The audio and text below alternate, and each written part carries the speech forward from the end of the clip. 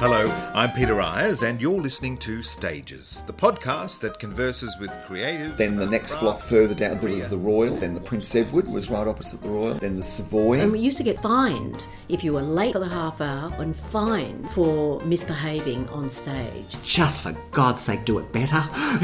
Sometimes that's all you can say. But when you've gone through that, you do get a lot of ego. And you go out there knowing that the one thing that's different every time is that audience. I didn't wake up until I was in emergency. I was around the world of actors as a child. Crawfords were needing a casting assistant. No business plan, no concept, no training. It's not something you could do now. Went to school on Friday, got on the bus on Saturday, auditioned for the show. They said, "You've got the role." I never went back to school again. Thank you. I've enjoyed being here, talking about my favourite subject. Ego in check, me. Yeah, it's a date. It's a date. Hi there, I'm Peter Ayres, and welcome to the Stages Podcast, the podcast that converses with creatives about craft and career. Terence O'Connell is a theatre maker who has contributed extensive original works to the canon of Australian theatre. He is also a director of vast ability, demonstrated in his work constructing and staging works of theatre, comedy, circus, cabaret and music. I caught up with Terence in Melbourne, where he was mid-season with a new work titled Mrs. Prime Minister. He was also in developmental stages for a musical adaptation of the classic memoir I Can Jump Puddles. He is a prolific creative who thrives in the rehearsal room. I'd not met Terence before, but was spellbound by his knowledge, opinion and anecdote from a life in the theatre. His career as a dresser for Reg Livermore, his staging of the cult musical Bad Boy Johnny and the Prophets of Doom, and his neighbour who acted as a sort of Auntie Mame, escorting him in his first forays to the theatre as a young boy. Terence was amused by the term theatre maker, but that's indeed what he does. Writing, directing, dramaturgical work, producing, conceiving, making compelling theatre. You'll see exactly in this inspiring episode featuring my guest, Terence O'Connell.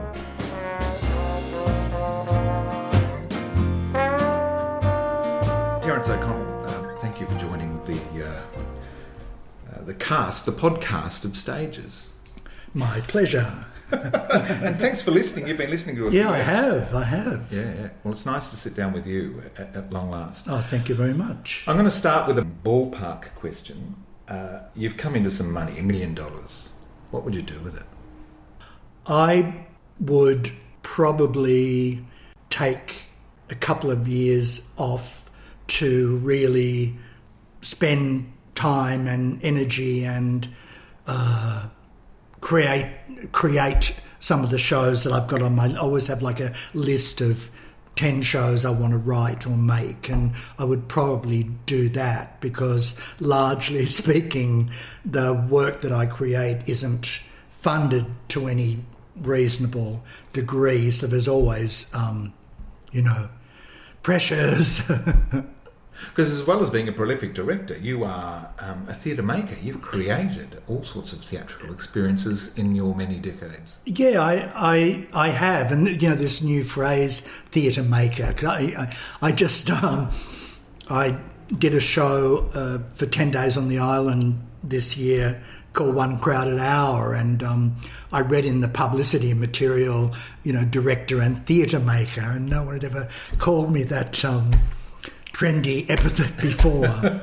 Well, it seems to sum up what you're doing. I mean, you coming up with a concept and then putting it all together. That's right. And when I first started directing, it's the fearlessness of youth, because I'd never written a thing or made a show or anything, and then suddenly it was like, hey kids, let's make a show. And so I went and said, it's on in 3 weeks, and we would sit down and bang out songs and a script and the concept and do it. Mickey and Judy. Well, indeed, and with complete fearlessness. And then, I had that little theatre company in Wagga in New South Wales, and that's what we did. We did Shakespeare and we did Australian plays and a whole lot of stuff, but we did do a considerable number of new little musicals. And they would go on, they were as successful as the Shakespeare's or anything else. Play building, isn't it? Yeah, indeed it is, you know. And I think after I left there and, you know, went to Sydney thinking, oh, you know, after 3 years in Wellgro I'll be such a success in Sydney, which I wasn't. But that fearlessness went away. You know, you start questioning yourself. Can I do that? And how do you write lyrics? And how all those things that one just, I don't know, naturally and organically knew became quite difficult. And in a way, I left that alone for such a long time. And although I'm coming back to it now, theatre is becoming more and more expensive to make. Yeah. And also in this very unstable climate that we've been going through for now entering its third year. It's a precarious industry at the best of times. How is the industry going to withstand this COVID storm? I'm not really sure, and I know, you know, you always read those things about, you know, the fabulous invalid and all of that business, but I think it's going to be difficult. I mean, I just particularly where we are now, at the start of the third year of this, I'm not really sure. I think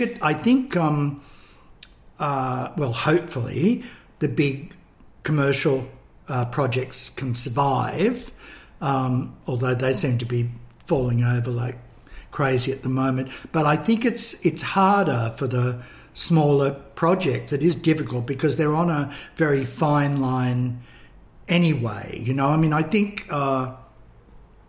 you can't help but one project of mine now I'm really trying to turn into a film or a TV project because I'm losing faith in whether it'll ever make it back to the stage or not, because it's complicated and potentially it's a bit expensive to tour, and so one can't help but be looking at other ways. Those big commercial musicals have brand recognition. Yeah, they do. We all they know do. Wicked. We all know. Yeah, indeed, and it's a different world really, because largely speaking, they're directed by American or English creative teams. I mean, it's a very rare thing where someone actually directs one of those productions. And I, you know, in a way, I totally understand that. If I wrote a worldwide hit, I'd want it to be exactly the way I wanted it to be. All around the world, yeah. Yeah, you know, and so I get that. But I think for the next sort of level down, it's quite difficult, I think. And I mean, well, that's certainly the challenge at the moment about finding an audience for new. I mean, I think what I do, for example, is not really experimental in any way. My work is quite commercial, I guess. I was in the running to take over a subsidised theatre company. It was out of myself and someone else. And I don't know why, I've never forgotten this. And when it came right down to the wire, and I went for the last interview, the person said to me, I won't say who it was, but said to me, well, Terence, you know, I think you're a little bit too commercial for us. And it was such a slap across the face, because the person who got it actually almost brought that company to its knees, you know. I mean, I don't think I think, oh, what's a world beater here? But, I always think of the audience or the potential audience, you know. I think, what's the point otherwise? And the box office comes into that equation also, doesn't it? Completely it does. And so many of, to try to get your original work seen is very difficult. It's very difficult to get producers to come and see the work, you know. mainly, not all, but mainly they're not interested, you know. Well, you started the year with an inspired project, I think, Mrs. Prime Minister. Tell me about that. Mrs. Prime Minister is a little show about 7 women who were married to Australian Prime Ministers between 66 and 96. And they each have a big hero song, like Sonia McMahon's song is That Dress, and it's the story of the dress and when she wore it to Washington and what happened. Zara Holt's song is called On Cheviot Beach, and it's about that day on the 27th of December when Harold Holt drowned at the beach, and a lot of the songs set on the beach. So they each of the women have a big hero sort of song. It's not really a book musical. I don't know what you call it, but we just managed to get 3 shows of it in during the last, well, we're out of lockdown now, but one of the last lockdowns. And we did it at the Melbourne Cabaret Festival and had a great response. And it's not, I think it's in a process of development still, like I've changed it a bit. It's got a new finale song now, and it's got some new dialogue, and it's got a new running order. So, you know, every time we actually do it, I'll probably... So I'm not using it as a workshop, but I am trying to develop it. I think it's got, you know, John Thorne, who wrote the great music for it, always says to me, "Oh, Terence, it's got legs, you know." And so we're hoping it will. It's got a lot of appeal to women, particularly. And it's not really political or even... Oh, I suppose maybe it is, but it's not about the dismissal necessarily, you know, but there are little moments in it, like, which I just think are incredible, like when Tammy Fraser walked into the lodge for the first time. This is true. There was an envelope on a side table in the hall addressed to her, and she opens it and it says, "Best wishes in your new home, and I hope you're very happy here, etc. with your family. Regards, Margaret Whitlam." Now, that's a great little moment, you know. Yeah. And so it's sort of mainly a little bit like that. It's sort of mainly about little intimate moments, you know. Zara Holt had in her will that when she was buried, when she died, she'd be buried in the cemetery, the closest one to Cheviot Beach, so she could be near him. So, you know, in some ways it is about their relationship to their husbands, I suppose. And, you know, a few of those husbands were absolute bastards. But yeah, so it's intimate, I think, and we're hoping it's going to go on. So we're doing it again this year and pitching it around, and I'm hoping that we might do it in Sydney. It probably won't tour with the original cast, I wouldn't think. Most of the folks have got family or other commitments or whatever, or it's not really financially viable. Yeah, there's a few great people in Sydney who would be great in it, who are interested. So we're going to keep on developing it. You know, it's the 3 women, and then there's a little trio called the Adelaide Avenue Trio, which is Adelaide Avenue is the address of the lodge. So it's 6 women. I think it's got great potential. It's a great premise, I think, because a lot of those women are those leaders. Confidants. I mean, completely. In a marriage, completely. You know, husband and wife, there's the pillow talk. And yeah, all of that completely. And they, as well, like Hazel Hawke's song is all, the melody of it's all based around a Mozart concerto, because that's what she played. You know, that's what she played with the Sydney Symphony when she was that guest player. But she put the piano... found the old original piano and had it reconditioned and put it back into the lodge, you know.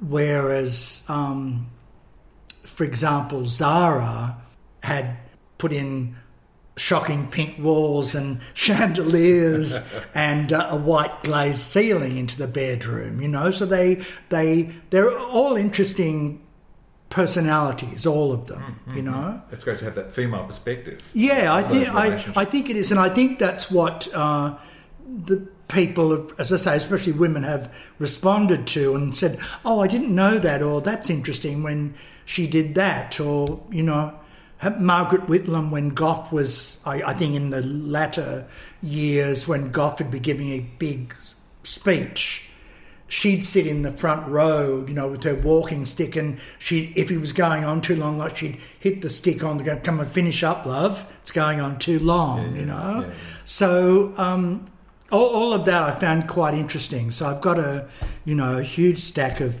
books about, you know, some of the women are a bit hard to get, like Anita Keating, and, well, she's not the only.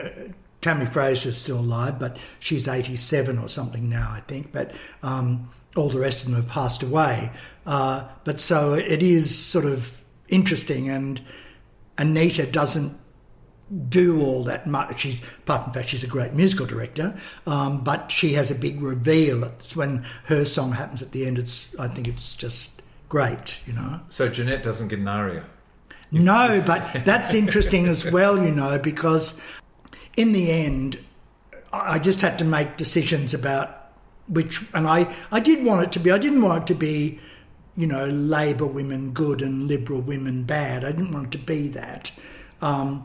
But it just so happened these 7 women all followed each other into the lodge, you know, over those 30 years. And there was something about that period that was a little bit interesting sociologically, if that's the word, you know, a period of change and a period of new ideas to some degree. Because originally when I pitched the idea to John to get him to write the music for the show, you know, we were talking about, oh yes, we'll have the whole history of all the women. I thought, no, God, you know. And there's certain periods of history that don't really interest me anyway, you know. But all of these women are interesting. But no, I drew the line at Jeanette Howard. Another success you had was Minefields and Miniskirts, which also offered the female perspective from the Vietnam War. Yeah. You enjoy working with all-female casts, creating women's stories? I have done a lot. I have no idea why that is, but I have done quite a few shows with female cast, you know, including the revival of Steaming at the Comedy Theatre for Paul Dainty, and I did Come Back to the Five and Dime, Jimmy Dean, quite a few projects, but Minefields is very special to my heart. I loved it, and it was very really to do with Aubrey Miller and the great Jill Smith that got on, and it was interesting because I was in the foyer of the then Playbox, as it was called, and I noticed that all of the upcoming projects were very male orientated, you know, they were. And I thought, oh, maybe there's a space here for a female show. And it was interesting because I'd had the idea for a while and I'd been dragging it around, and a couple of the responses I got from producers, like one producer said to me, Terence, no one is interested in seeing a lot of old boilers on stage. Oh, true. Yeah. And then another producer said to me, yes, I will fund it. I will actually give you money to develop this, but you have to make them all young. Right? And so it wasn't going to get on, but I took it to Aubrey and Jill, and it just somehow was right for that season. And the first time I took it in there, and like, you know, everyone's short of money, and I don't know if it was Aubrey or Jill, it was probably Aubrey, said, look, we'll definitely do it, we'll do it if you can make it 3 women. I said, I can't. It's got to be 5 or I can't do it. I know how it's going to work and no. And then within 2 weeks they said yes, and it was just a great experience. I mean, I think we just did 2 previews and it virtually sold out. Did you have a completed text when you went in, or were you developing that? I was developing it, and if I did it now, I would probably do it differently. But I decided to have I thought, I'll have an entertainer and I'll have a nurse and I'll have a journalist and I'll have the wife of a Vietnam vet, etc. So that they were sort of composite characters. So I knew that, and I also knew I wanted. Well, I guess because I was thinking a bit commercially as well. I think, there's all those great songs of that period, Joni Mitchell and Joan Baez, etc. And I did want to cast singers, so I did cast Deborah Byrne and Wendy Stapleton and Robin Arthur, all these great people who could sing like crazy. And so once they said yes, I did really start developing. And we did. No, I don't think we had a workshop. I think we just started rehearsing and did it. So the idea came from that book by Siobhan. By Siobhan McHugh, and because I'd done this show years ago called Sisters, which was about women in the women who were slaughtered at Banker Beach in the Second World War or were in prison camps. I think someone rang me or something and said, "Look, you should do this as a show." And I read it and straight away I went, "Oh yes, this would be a great show." And then a friend of mine negotiated to, buy the rights to it, the performance rights to it. And, it's 15 years ago now, I can't believe it. But we did a sold-out season at the Playbox and then toured for Playbox Malthouse almost for a year. Like it just virtually sold out everywhere it went. And up until very recently, until lockdowns and COVID, it's been performed by I don't know how many community theatre companies and schools and, so it's had a really good life. And, I'm hoping one day I'll do it again. The Theatre of War seems to be a backdrop to a few shows that you've done. Yeah, it does. I have no idea. And that's very interesting, Theatre of War, because there's something, well, not theatrical, but people in these stories are so vibrant somehow. There's so much life there and so much, event in the stories that just... Yeah, so I'm not really... There's heroes and villains. Yeah, there are. And I'm not really into the blood of it or the graphic sort of nature of it. Not that I would hide that either. But I am into how it affects people. And you can still see now the survivors, for example, of the Vietnam War who are in this country, how deeply affected they are by it all these years later. So it's got great resonance and great stories, really. I mean, with Minefields, because I'd made them composite characters and because some of them I'd written pre them going to Vietnam, stories and incidents that didn't happen really, just to give them a bit of a backstory. And sometimes I wrote what happened to them after, where I'd put 2 stories together. And when I realised that the actual women, like the real women, would be coming to the show, I was suddenly terrified, going, "Oh no, they're going to hate this, and they're going to..." And they weren't at all. I mean, a lot of them came on more than one occasion, particularly in Sydney, where a lot of them were based, and some of them were quite, getting on to be elderly even then, but they were just fantastic and they loved it so much, and they loved their story being told, and they liked the direct address of it.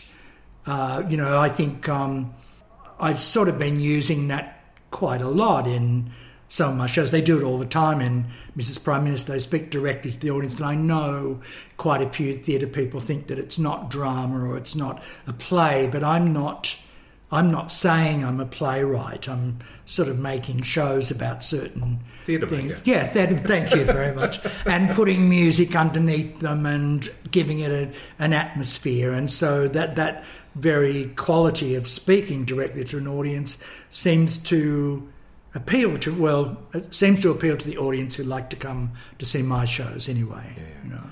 I know you're developing I Can Jump Puddles into a musical. How do you give life to an iconic Australian novel like that?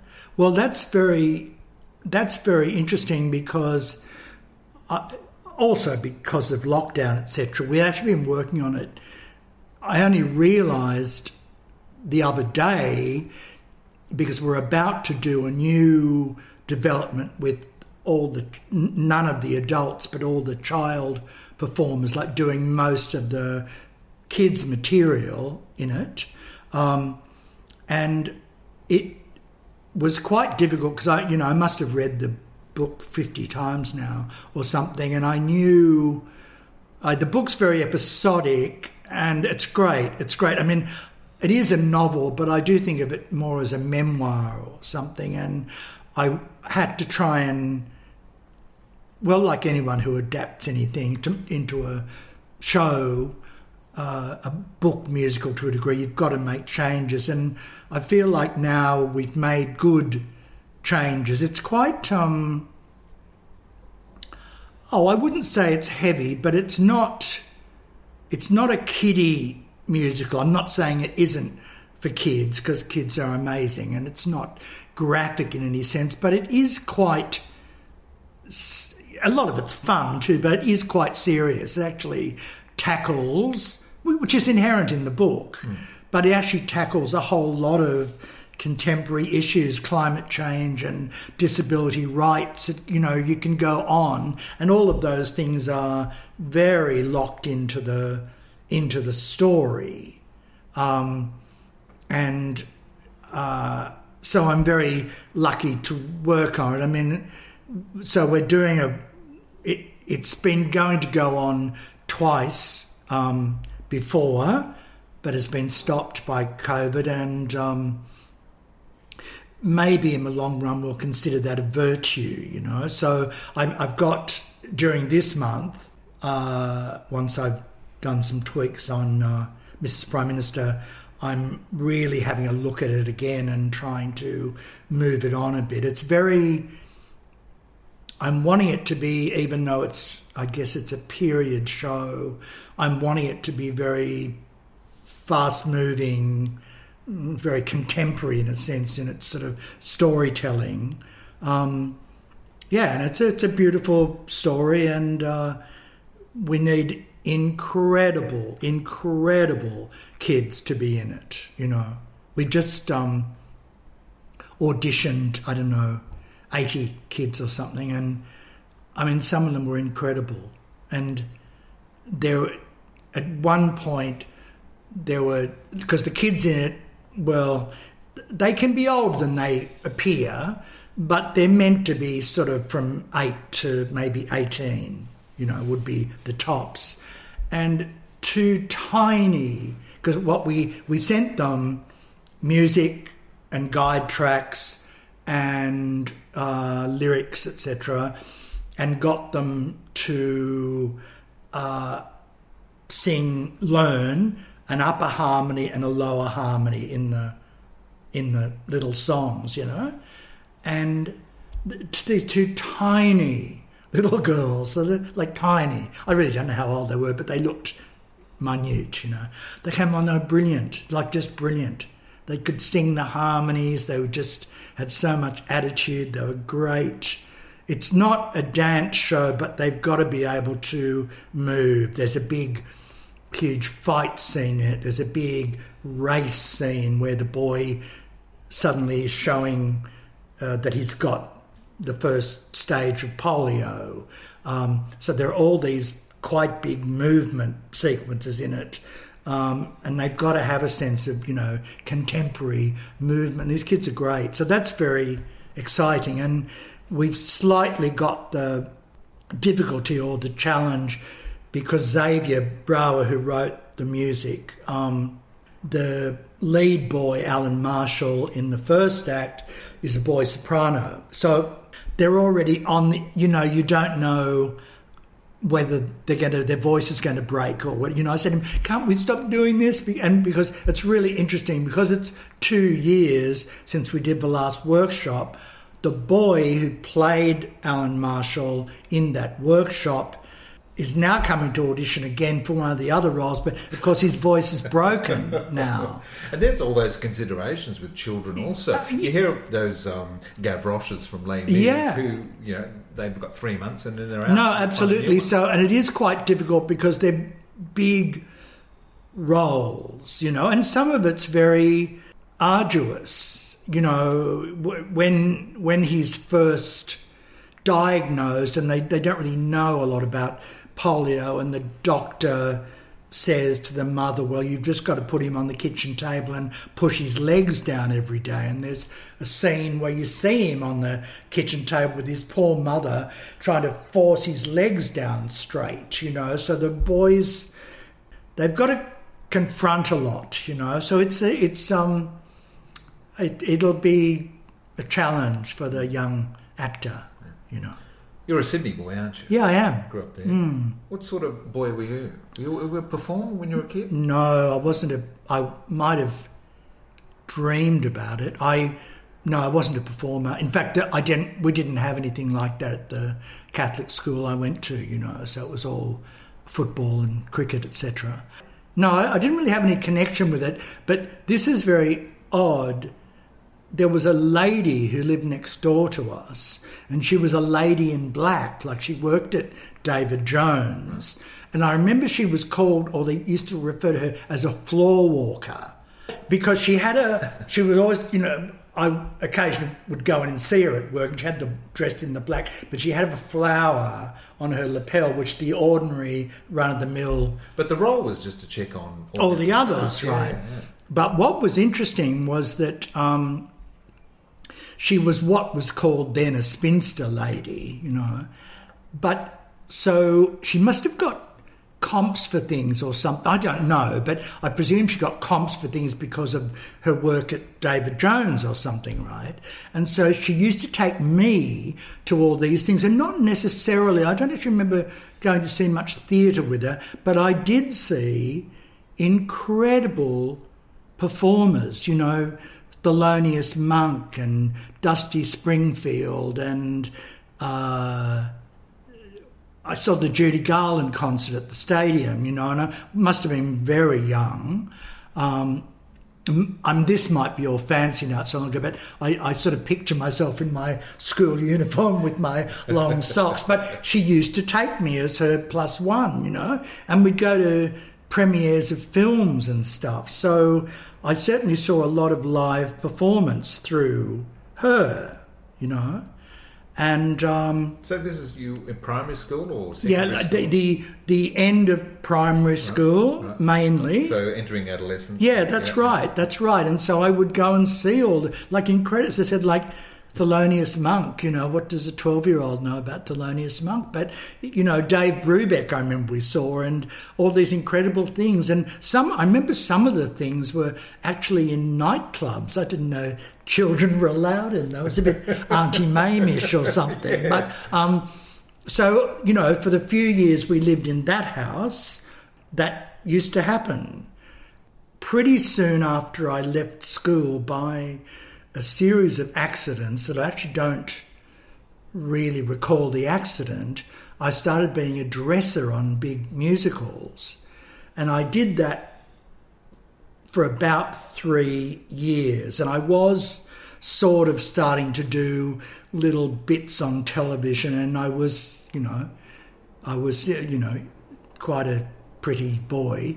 And so I was doing, I'd do television commercials and, a bit of Fashion Parade and all of this sort of stuff. But I was dressing at night.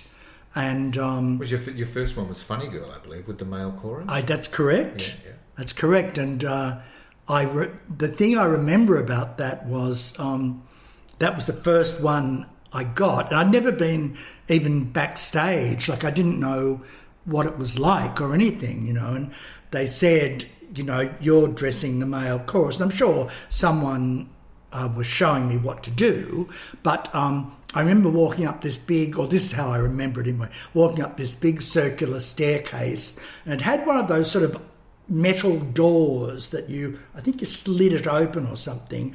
And I remember looking at these 2 rows of men at mirrors, all with what appeared to be quite extravagant makeup on, all in like silk gowns and stuff. And here am I in my shorts, being the dresser. And but it was great. It was a great vantage point to observe. Oh no, it was backstage. It was fantastic, and I must have sort of been okay doing it because I was promoted to being a principal's dresser pretty quickly. So who were the principals you were? Well, I didn't dress the principals in that, but principals I did dress.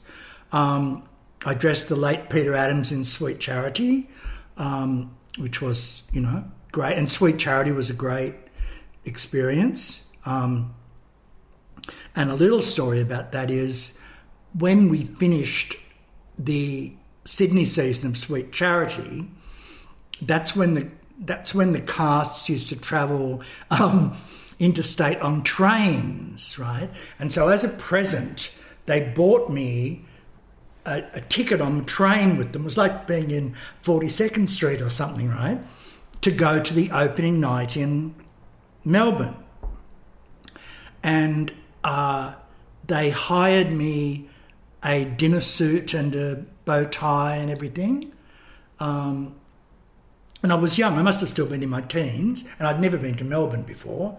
And your parents were okay with sending you? And my dad was passed away, right. And no, it was fine. I wasn't actually living at home by then anyway. Yeah. And so I come to Melbourne, and I get taken to Florentino's for dinner before the show. Oh my Lord! And see the opening night, and the next day they got me a ticket to walk across the road to see Half a Sixpence with Mark McManus. And then I must have seen Sweet Charity again that night and then got the train back to Sydney. But anyhow, that was that. And so I dressed Frank Thring in Robert and Elizabeth. How was Mr. Thring? Terrifying. Was it? Yeah. But he took a shine to me, and he was very... I think he was terrifying, but because I didn't take any crap from him, and I answered him back, I think he liked that. He was great because they'd had various dressers who couldn't cope, and so they rang me up and said, will you come in and, if it's all right, you can be the dresser. And so, between shows, go up to the local RSL or whatever it was with he and June Bronhill and Dennis Quilly and, have a Palmer and chips or whatever it was. No, but he was great, and he lived quite near me, and he used to, after the show, sometimes, he'd give me a lift back to Elizabeth Bay because that's where we were staying, and I think people thought there was something weird about that, but there wasn't. And sometimes I don't think I even drank then, and I'd just sort of sit there for an hour or something and listen to him. He'd be a great record too. Oh, it was all the Ben-Hur and the Chuck Heston and all the business, and it was great. And as I said, he didn't. You could see how fond of certain people he was, but if there was someone he didn't like, it was terrifying. But anyhow, so I was a dresser, and I did that for a while, and I was starting to get the acting bug, and I was on Hair as a dresser. That's the last show I did. Someone told me that they were looking for young actors to go to the Playhouse in Perth, right, and to tour, do these flying tours in a little plane all over the state. And I hadn't really done all that much, and I knew the actor Max Phipps, And I asked him to sort of train me for the audition, right? And boy, did he, like he was absolutely brilliant. And I went into that audition almost knowing I would get it because I was so trained. I remember I did something from Entertaining Mr. Sloan and something else, and I just knew it, and I got the job, And so I went to the Playhouse in Perth, and I was in the touring company for a year, and we would tour all over Western Australia, mainly in buses, but sometimes in a little plane that you were terrified was going to fall out of the sky. And you'd do like a show at night, like Barefoot in the Park, and during the day you'd do 2 different kids shows, and some days you'd have to pull out the high school show. So you'd have about 5 shows literally in your head, So your training is this extraordinary apprenticeship. Yeah, no, it was great. And look, there was, I don't know whether you know this person, but the director of the company was a British director called Edgar Metcalf, yes, indeed, yeah. who was, large, this sounds patronising, it's not meant to be, but he was brought up in the British repertory system, and, he was a very kind, witty sort of person, but there was no nonsense, and you were expected to know what you were doing, and you were trained, So in the second and third years, I got in the main company and played, great roles. I was like the juvenile, I suppose they'd call it then. And I mainly was a comic, played comic roles. But, you played Shakespeare and you played Arthur Miller and, they did a panto at the end of the year. And it was in a big theatre, the Playhouse, and it was great, So we did that, and they would loan us out to like the Hole in the Wall and other theatres in Perth if we weren't cast in something. So it was great, Yes, Hole in the Wall, another great West Australian theatre company. Absolutely. And this was before they moved to the new sort of place, Was Ray Almaday there running it? No, Ray wasn't, and I'm having a big moment now about trying to remember who it was. But, we did things there like Rooted by Alex Buzo and Rope by Patrick Hamilton. And so if there were plays that had, younger folk in it, we'd get loaned out. And there was one show I did called Hamlet on Ice, which was that great show of that period. And that's a show that I ended up doing quite a lot in various places because, because I was funny and I knew the show, and people would say, Hamilton Ice, someone's ill, can you come and do it? But so it was great being in Perth, and I loved it, and I don't know how I managed this, but because I don't think we were getting paid that much money, but I managed after 3 years to, have enough money to go around a world trip and go to London, and that's when I started getting a bit of the idea of being a director. That started being appealing to me, and there you go. I might be jumping back in time, but the Pocket Playhouse in Sydenham. Oh, my Lord. Is that before you started dressing? Is that... No. Honestly, that's... Because I interviewed Nolene Brown last year. Oh, okay. And she had some time at the Pocket Playhouse too. That was an incredible place, and really it's very difficult for me now. It's so long ago, but I went there when I was 15, and it was run by this incredible man called Norman McVicker, and it was this tiny little, in Sydenham, this tiny little theatre. God, you're so well researched here, Peter. Well, I could even go on. Doctor in the House, Brass Butterfly. No, that's right. The Pied Piper. Oh, this is incredible. The Tea House of the August Moon. I remember getting around in those.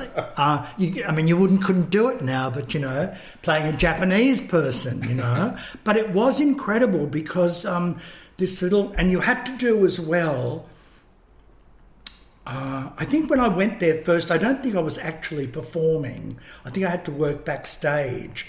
And behind the tiny stage, you had to go up a ladder or something, and I used to operate the sound, and it was under a tin roof. And in the summer, it was literally like you were just drenched with sweat, you know? And I think gradually you were given a role if Norman or Brendan thought you were good enough. And Doctor in the House was like all the young folks like me, you know, all the 15 and 16-year-olds thinking they're fabulous, getting to do that. And then if you were lucky, you got to be in an evening show. And it was quite incredible, really, you know. And I don't even think you auditioned. I think you just, well, I don't remember ever auditioning. I think you just went there and said you wanted to be in it, and there you went. You know? Could speak, you could move. That's right. With the right age. No, that's right. And those sort of opportunities were just incredible, really, for the time. I mean, and I think as well, it was a far less, I'm not saying this as a criticism, but it was a far less competitive era than it is now. Mm-hmm.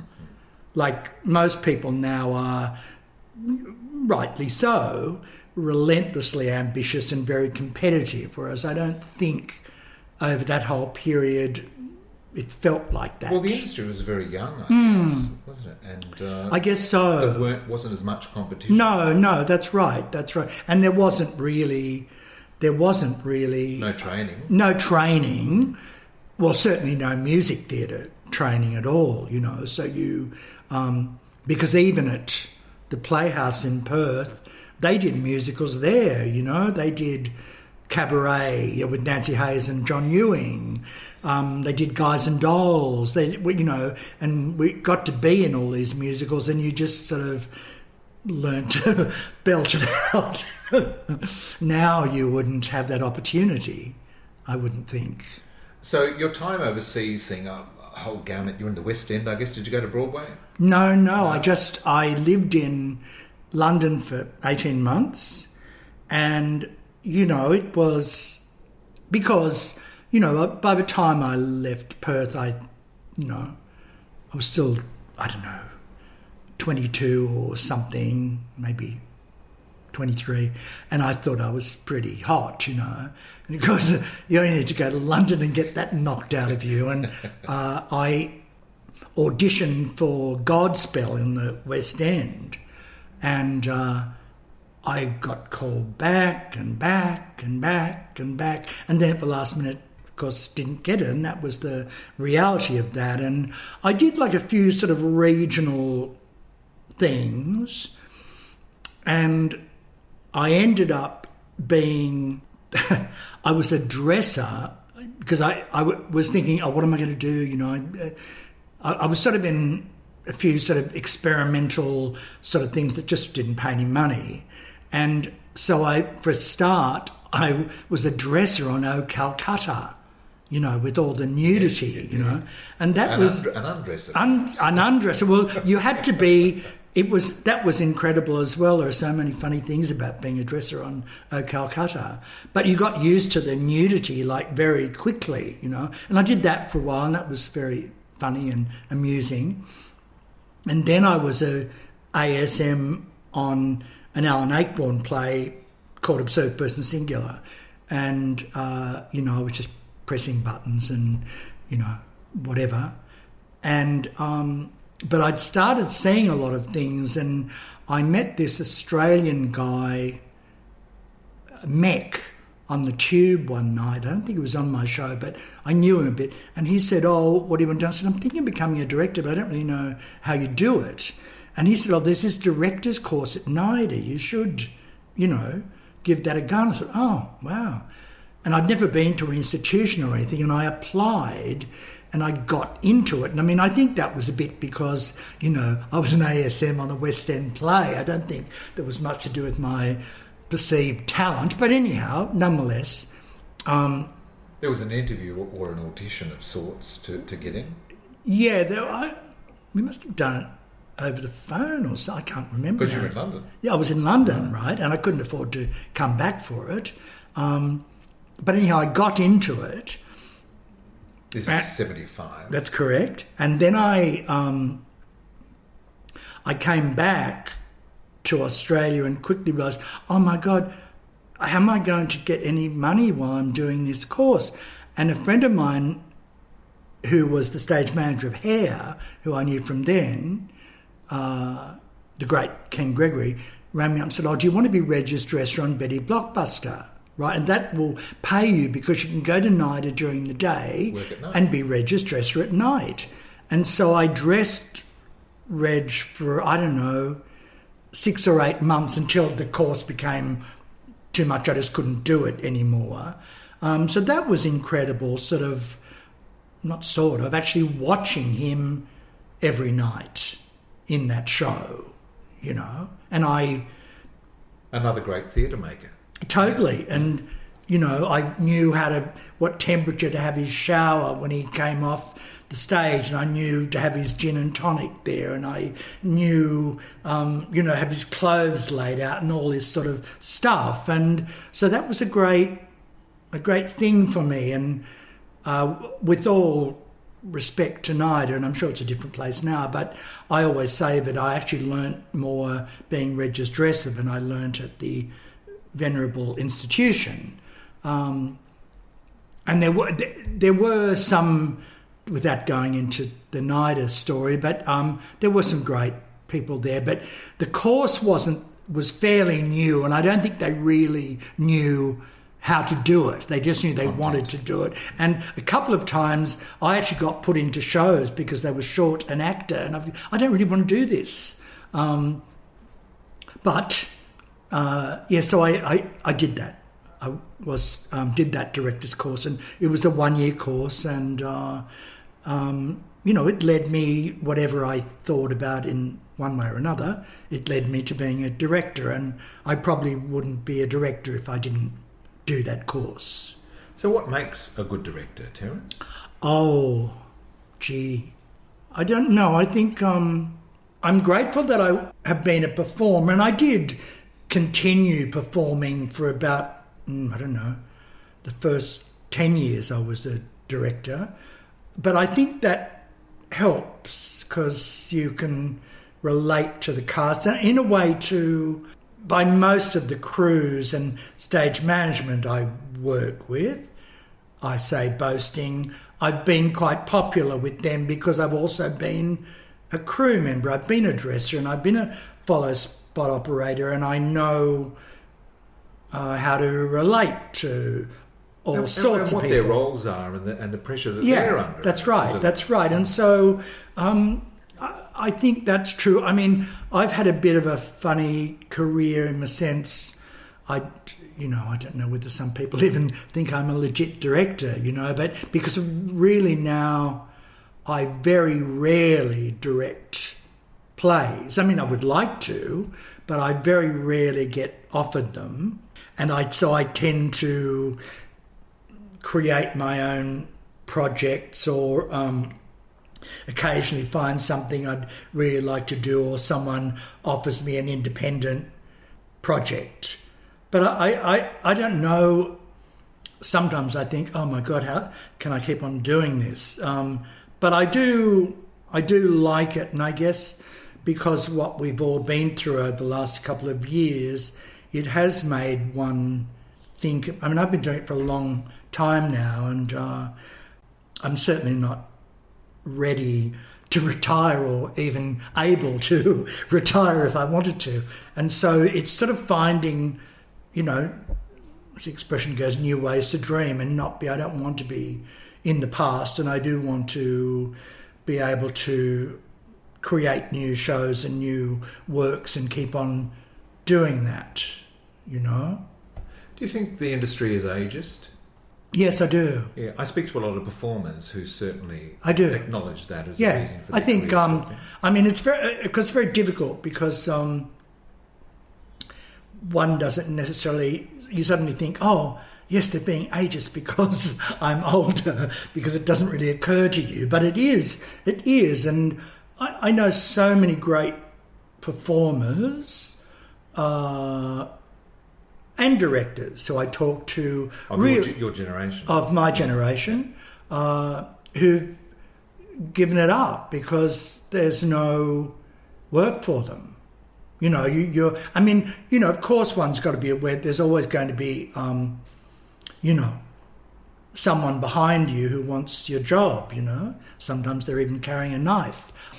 But I think it is difficult, and I think that's a great pity. I mean, you'll see people saying, where are the projects for older actors? And certainly as a director, I mean, directors now are much, much savvier than I am or ever was, I wouldn't say my top quality is being a networker, for example. I mean, I've got friends and I've known a lot of people for a long time, but I'm not really a good networker. And I think now, in a way, it's pretty important to be one. But also, as well, there are so many great young directors, and the world has changed as well. There are so many women directing. There never were women directing before, and so you've got to take that into account. And so trying to find your place, and I guess in a way the only place I can find really is creating new things, because what I do is mine and no one else can do what I do in that way. I looked at London and New York, and they celebrate people like, of course, Judi Dench and Helen Mirren, Ian McKellen, but directors too. George Abbott, George Abbott. Hall. George Abbott is one of my great heroes. Jack O'Brien. Still working. You virtually, that just wouldn't happen here. And again, I don't want to be naming people or whatever, because that's up to them. But I think it's a pity. But becomes a certain time where no matter what success you've had, it does start to stop, because people go, and also I guess people want to refresh what they're doing. I did the production company in Melbourne for a decade, and eventually, they wanted someone else, and I don't think that was because I did anything wrong or bad. My shows were... You did 10 shows? I did 10 shows, and they were very successful and, worked really well, and they kept on inviting me back. But, of course, there becomes the time when someone in the organisation must think, well, we've got to give someone else a go here, we can't keep... And I understand that. And there are those graduates who need to make their professional debut. They do, and it is true. To find your way into something like that, the only reason I ever got into the production company in the first place was that they wanted to do their Playing Our Song, and the people who owned the rights said, oh yes, you can have the rights as long as you get Terence O'Connell to direct it. And that's how I got in there. I wouldn't have ever had that decade of work in the State Theatre, and once I did that show, pretty much I got invited back year after year, Yes, it's swings and roundabouts, how the industry works. Those opportunities that come up to lead to totally it does. And the way for me, in a way, shows only come alive when I think about the performers or cast them or cast the projects, because then I think, oh yes, it's going to be with them and they're going to do it, and then it's a real project for me, And I wouldn't say this all the time, but I have been known for casting rock singers and comedians and a whole range, and ensemble people, and a whole range of people who wouldn't necessarily have been considered to be in a legit project or whatever. I mean, that's pretty common now, What about returning to vehicles? I know that you've directed Cabaret about 3 times. Yeah, I have. How do you... I suppose you're working with a new creative team and new cast, but how do you find new ways to reinvent that show? Oh, I think when it's a great show like that, it's so, I wouldn't say easy, but it just, every time you do it, you find more in it. It's a very, even though it's very much set in that period, it's very easy stylistically to move on with that. I would do that show in a heartbeat. I just love it so much, and every time I do it, it's great. Whereas some other, like I did Oklahoma and 42nd Street at Whopper, for example, as graduation shows or near graduation shows, and those productions were totally new casts, but they were virtual copies of the ones I'd done in Melbourne, and really that's largely what was required. You have a blueprint. That's right, a blueprint, and that's sometimes a good thing to have. But a cabaret, of course, you can change it. I mean, especially choreographically and costume-wise, and the sort of people who can be in it. So it's great, and so I love that. I could run the Cabaret Repertory Company and do it for the rest of my life. I love it a lot. Tell me about a piece called Bad Boy Johnny and the Prophets of Doom. I saw that in the 90s. Extraordinary piece of theatre created by Daniel Ebonieri, which you directed. Yeah. I co-directed it with Daniel, and Daniel played Father McLean, the principal in the show, I guess. And I'd known Daniel from... I had a whole period where I worked for the great and sorely missed entrepreneur Wilton Morley in Sydney, and did some great shows for him. He had Rocky Horror Show. He had the Rocky Horror Show, and I did that for a long time. We did Bouncers and Crystal Clear, and When I Was a Girl I Used to Scream and Shout. Great. And now, of course, I'm jumping all over the place here, but those commercial plays are now done by subsidised theatre companies, but they weren't then. Yeah. Bad Boy Johnny was a show that Daniel had written, and because I knew him in Sydney, and mainly through Wilton and through Rocky Horror, I started going over to his house once or twice a week and, talking to him about it, I think the woman that Daniel was married to at that time, used to call it Bad Boy Johnny and the Prophets of Booze, because we would sit there and consume a lot of red wine. But, we did that for quite a while, and then Danny, I think, was on tour here with the Rocky Horror Show, I think, and Gary Van Egmond, the entrepreneur, decided to put some money into it to have a workshop, and they had a workshop of it, and I think they decided they wanted to do it, but they said, we won't do it, Daniel, unless you get another director, to do it with you. You can't play the leading role and direct it. And so I was flown down and saw it, and some months later we did it at the Comedy Theatre with an amazing group of people. And but such a wonderful brazen show too. Yeah, it was. Sort of show to sort of attack the Catholic Church. Yeah, I guess it was. I mean, I wasn't really aware of how daring I suppose it was then, and I should have been because I was brought up in that situation. But yes, it was, and it had a great cast, and it looked incredible. Designed by Ross Wallace, like. I was just looking at some images from it the other day, and the costumes and the set were unbelievable. And Nadine Garner, Steve Bastoni, Brian Mannix. Absolutely. Yeah. Again, like a Wendy Stapleton. That cast was a fusion of so-called legit music theatre people and rock people. And it was a pretty wild ride, without... going into anyone's details. But yes, it was a great experience, and I think, again, it's so difficult. I'm not saying it was unsuccessful, it wasn't, but it didn't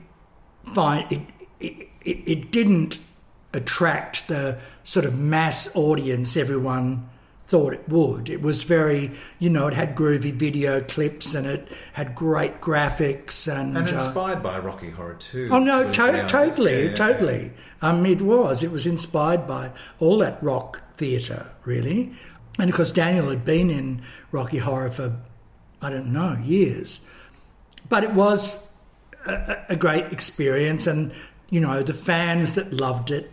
It was a very culty show, and probably in retrospect it might have been, not that I had anything to do with this, but probably it might have been better not to open at the Comedy Theatre, but to try and do it somewhere smaller. Out-of-town tryout. Or because this is the big issue here with new musicals, where if you're not in a subsidised theatre company and you've got a commercial entrepreneur, of course, they want to go, let's do it at the Comedy because it's 1,000 seats, and I understand that, but you're going to find it hard to.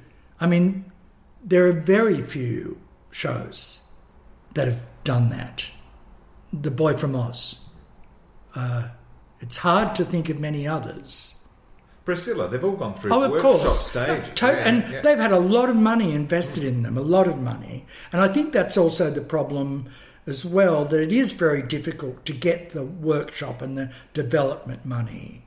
And sometimes I think workshops have got to be really brilliantly put together, because often, yes, you're doing the workshop, but they say, there is a showing at the end of the week, and so it's got to be a show, Terence. And so you've got all that pressure to make it into a show to impress people. So often they're really not what they should be, So, I think that's the thing. And, I'm hoping with I Can Jump Puddles we can, because we've been so long doing it, and I don't think it's finished yet by any means, but I'm hoping that we can find a way to have that go on the right journey, as they say, to become a successful show. And, as well, with all huge respect to the brilliant productions of Priscilla and The Boy from Oz, but, they're full of known material. And in the story of original musical Australian shows, there are very few that have managed to work outside of the subsidy. Of course, all the brilliant work of people like Nick Enright, but largely speaking, that work sits within a state theatre company or whatever, and, they probably deserve a bigger audience than that. But that is tough, but it's sort of the way of it. I don't know the answer to that particular problem, especially when people can get a show from Broadway and duplicate it. Not that there's anything wrong with that. No. Do you find it easy to let go of your work on opening night and entrust it to the company? Yeah, I do. No, I'm less nervous than I used to be. I was terrible for a while. I would literally be feeling like I was going to throw up or what have you. I couldn't even bear to watch it. And I do tend to leave the actors to do it. Even though they don't say it publicly, I know a lot of actors don't like that. Well, this is what they say to me. Don't like those directors who come to every performance or every second performance and give notes. They just can't stand it. And I think I've got with respect to low or a high boredom threshold. Well, it's like I have great friends who've been resident directors.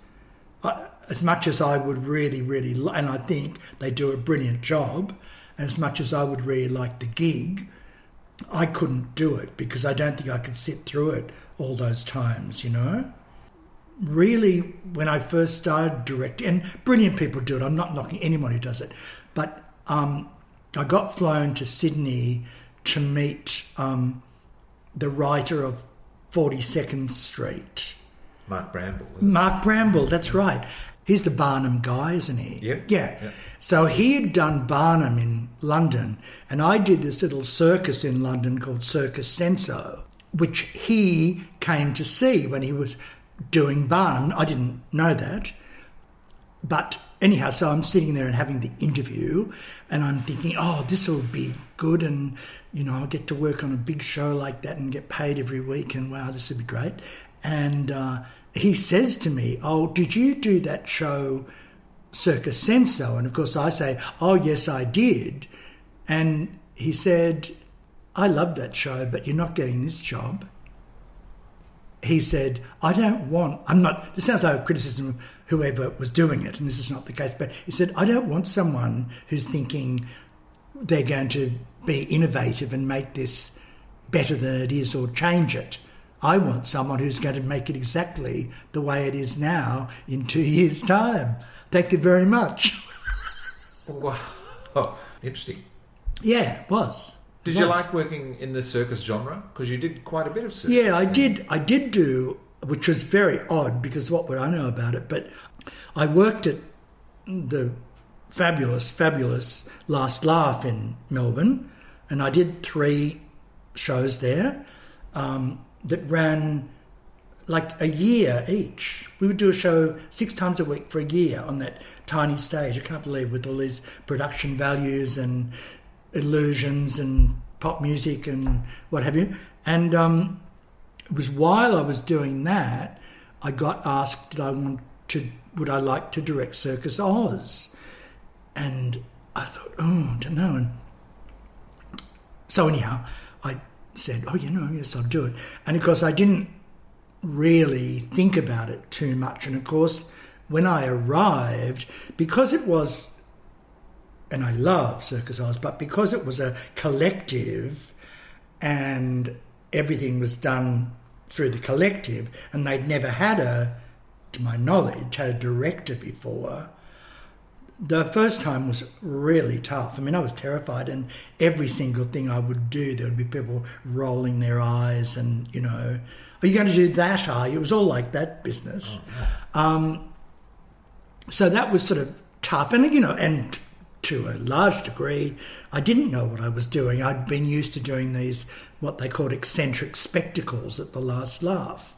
But anyhow, I did come back to Circus Oz, I think, 3 or 4 times, so there must have been some level of it being okay. I did the Los Angeles Olympic Games, and I did Edinburgh, and I did another one, I think Australian tour, and the New York show, although I didn't go to New York with it.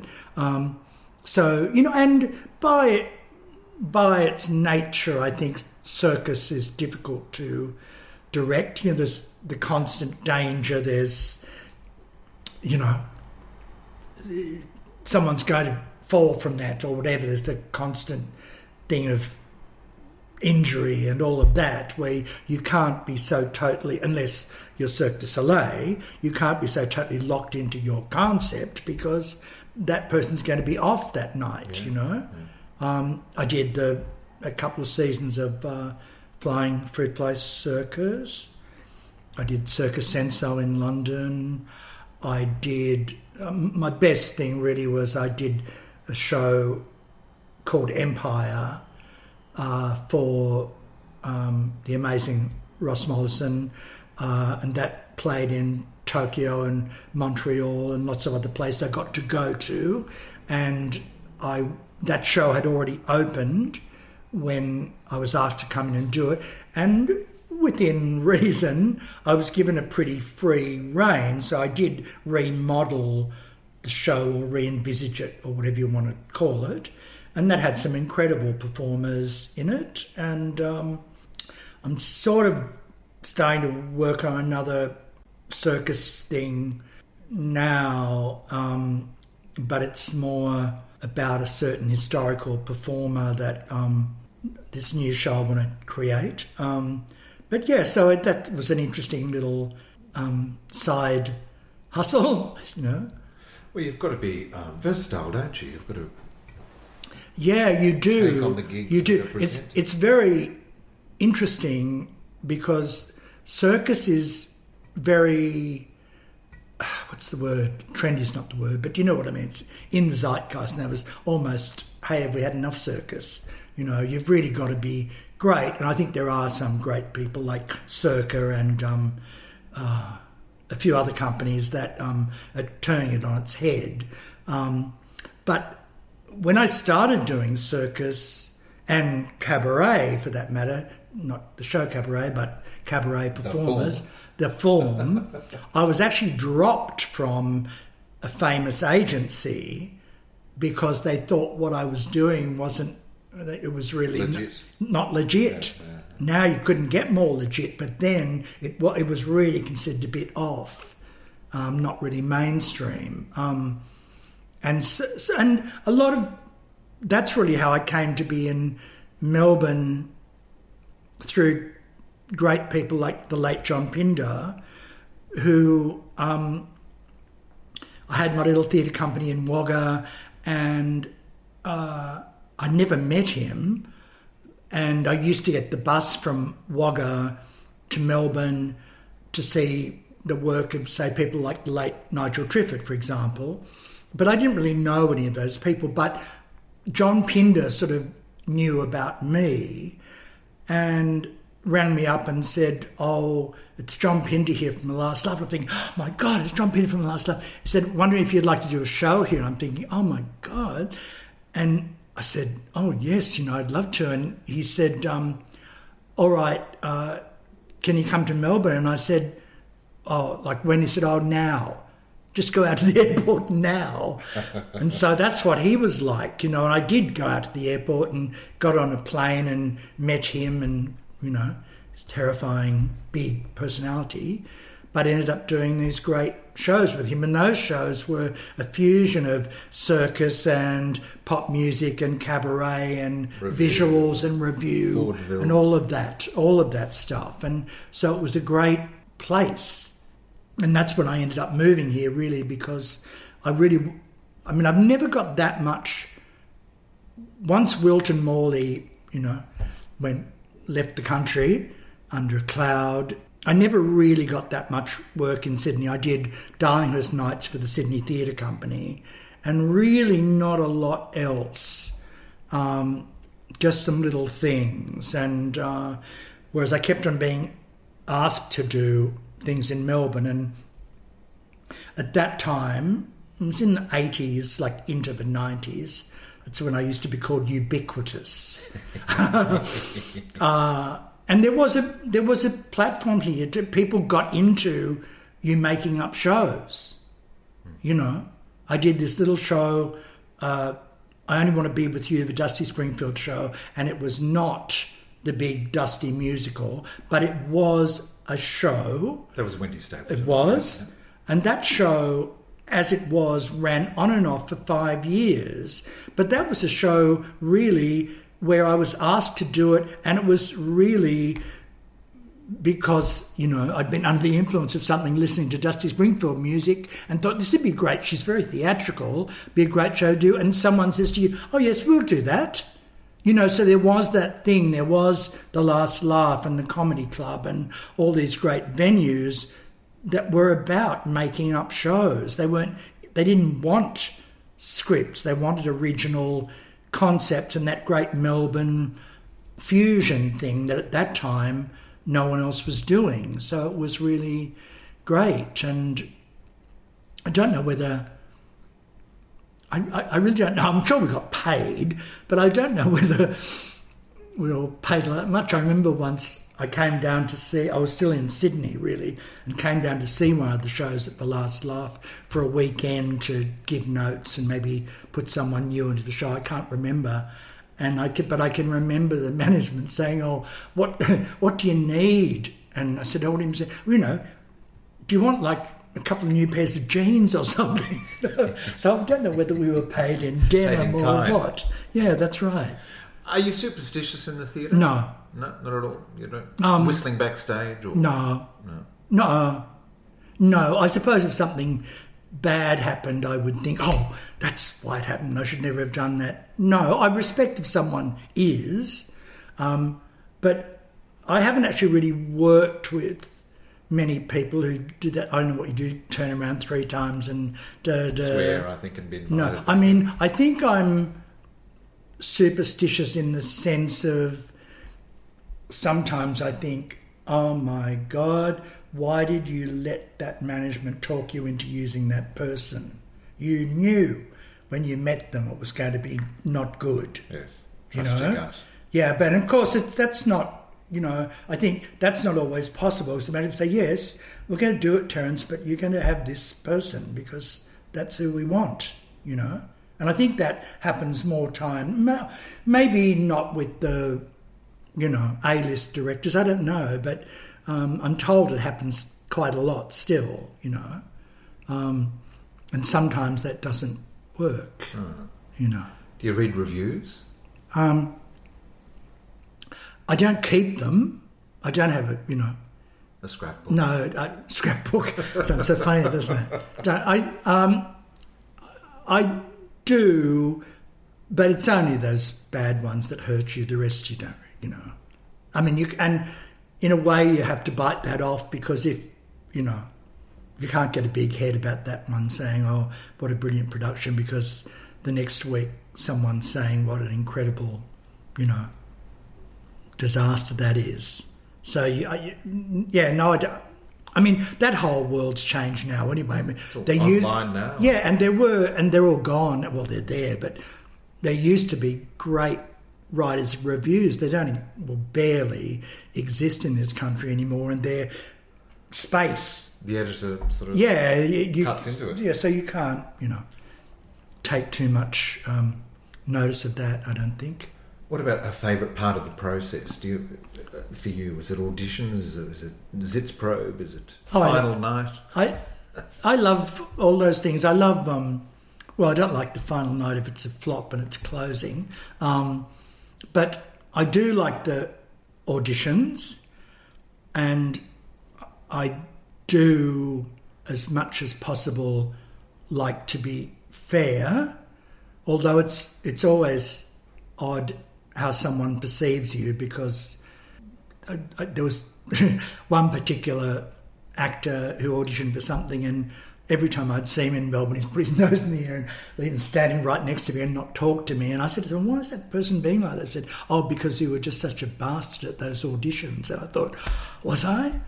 But I love the auditions, and I love, because I think I said before, that's when it really comes alive for me, and where you can think, oh, they'd be so great.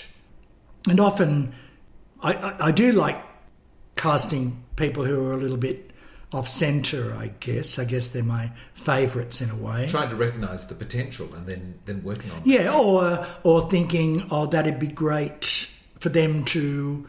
I can see they'd be so great playing this sort of role, you know. I think it's different with sort of younger people because they're not proven yet. But, you know, there are people that I've just loved forever, like, you know, Genevieve Lemon, you know, Valerie Bader. These are, you know, I could go on. Just great people who, you know, really special to me. And I think as well, you get to meet, when we were talking about that ageist thing, because I've started meeting some people in Melbourne who I just think is extraordinary, and I think, my God, why isn't that person, why aren't they doing anything, you know? Yeah.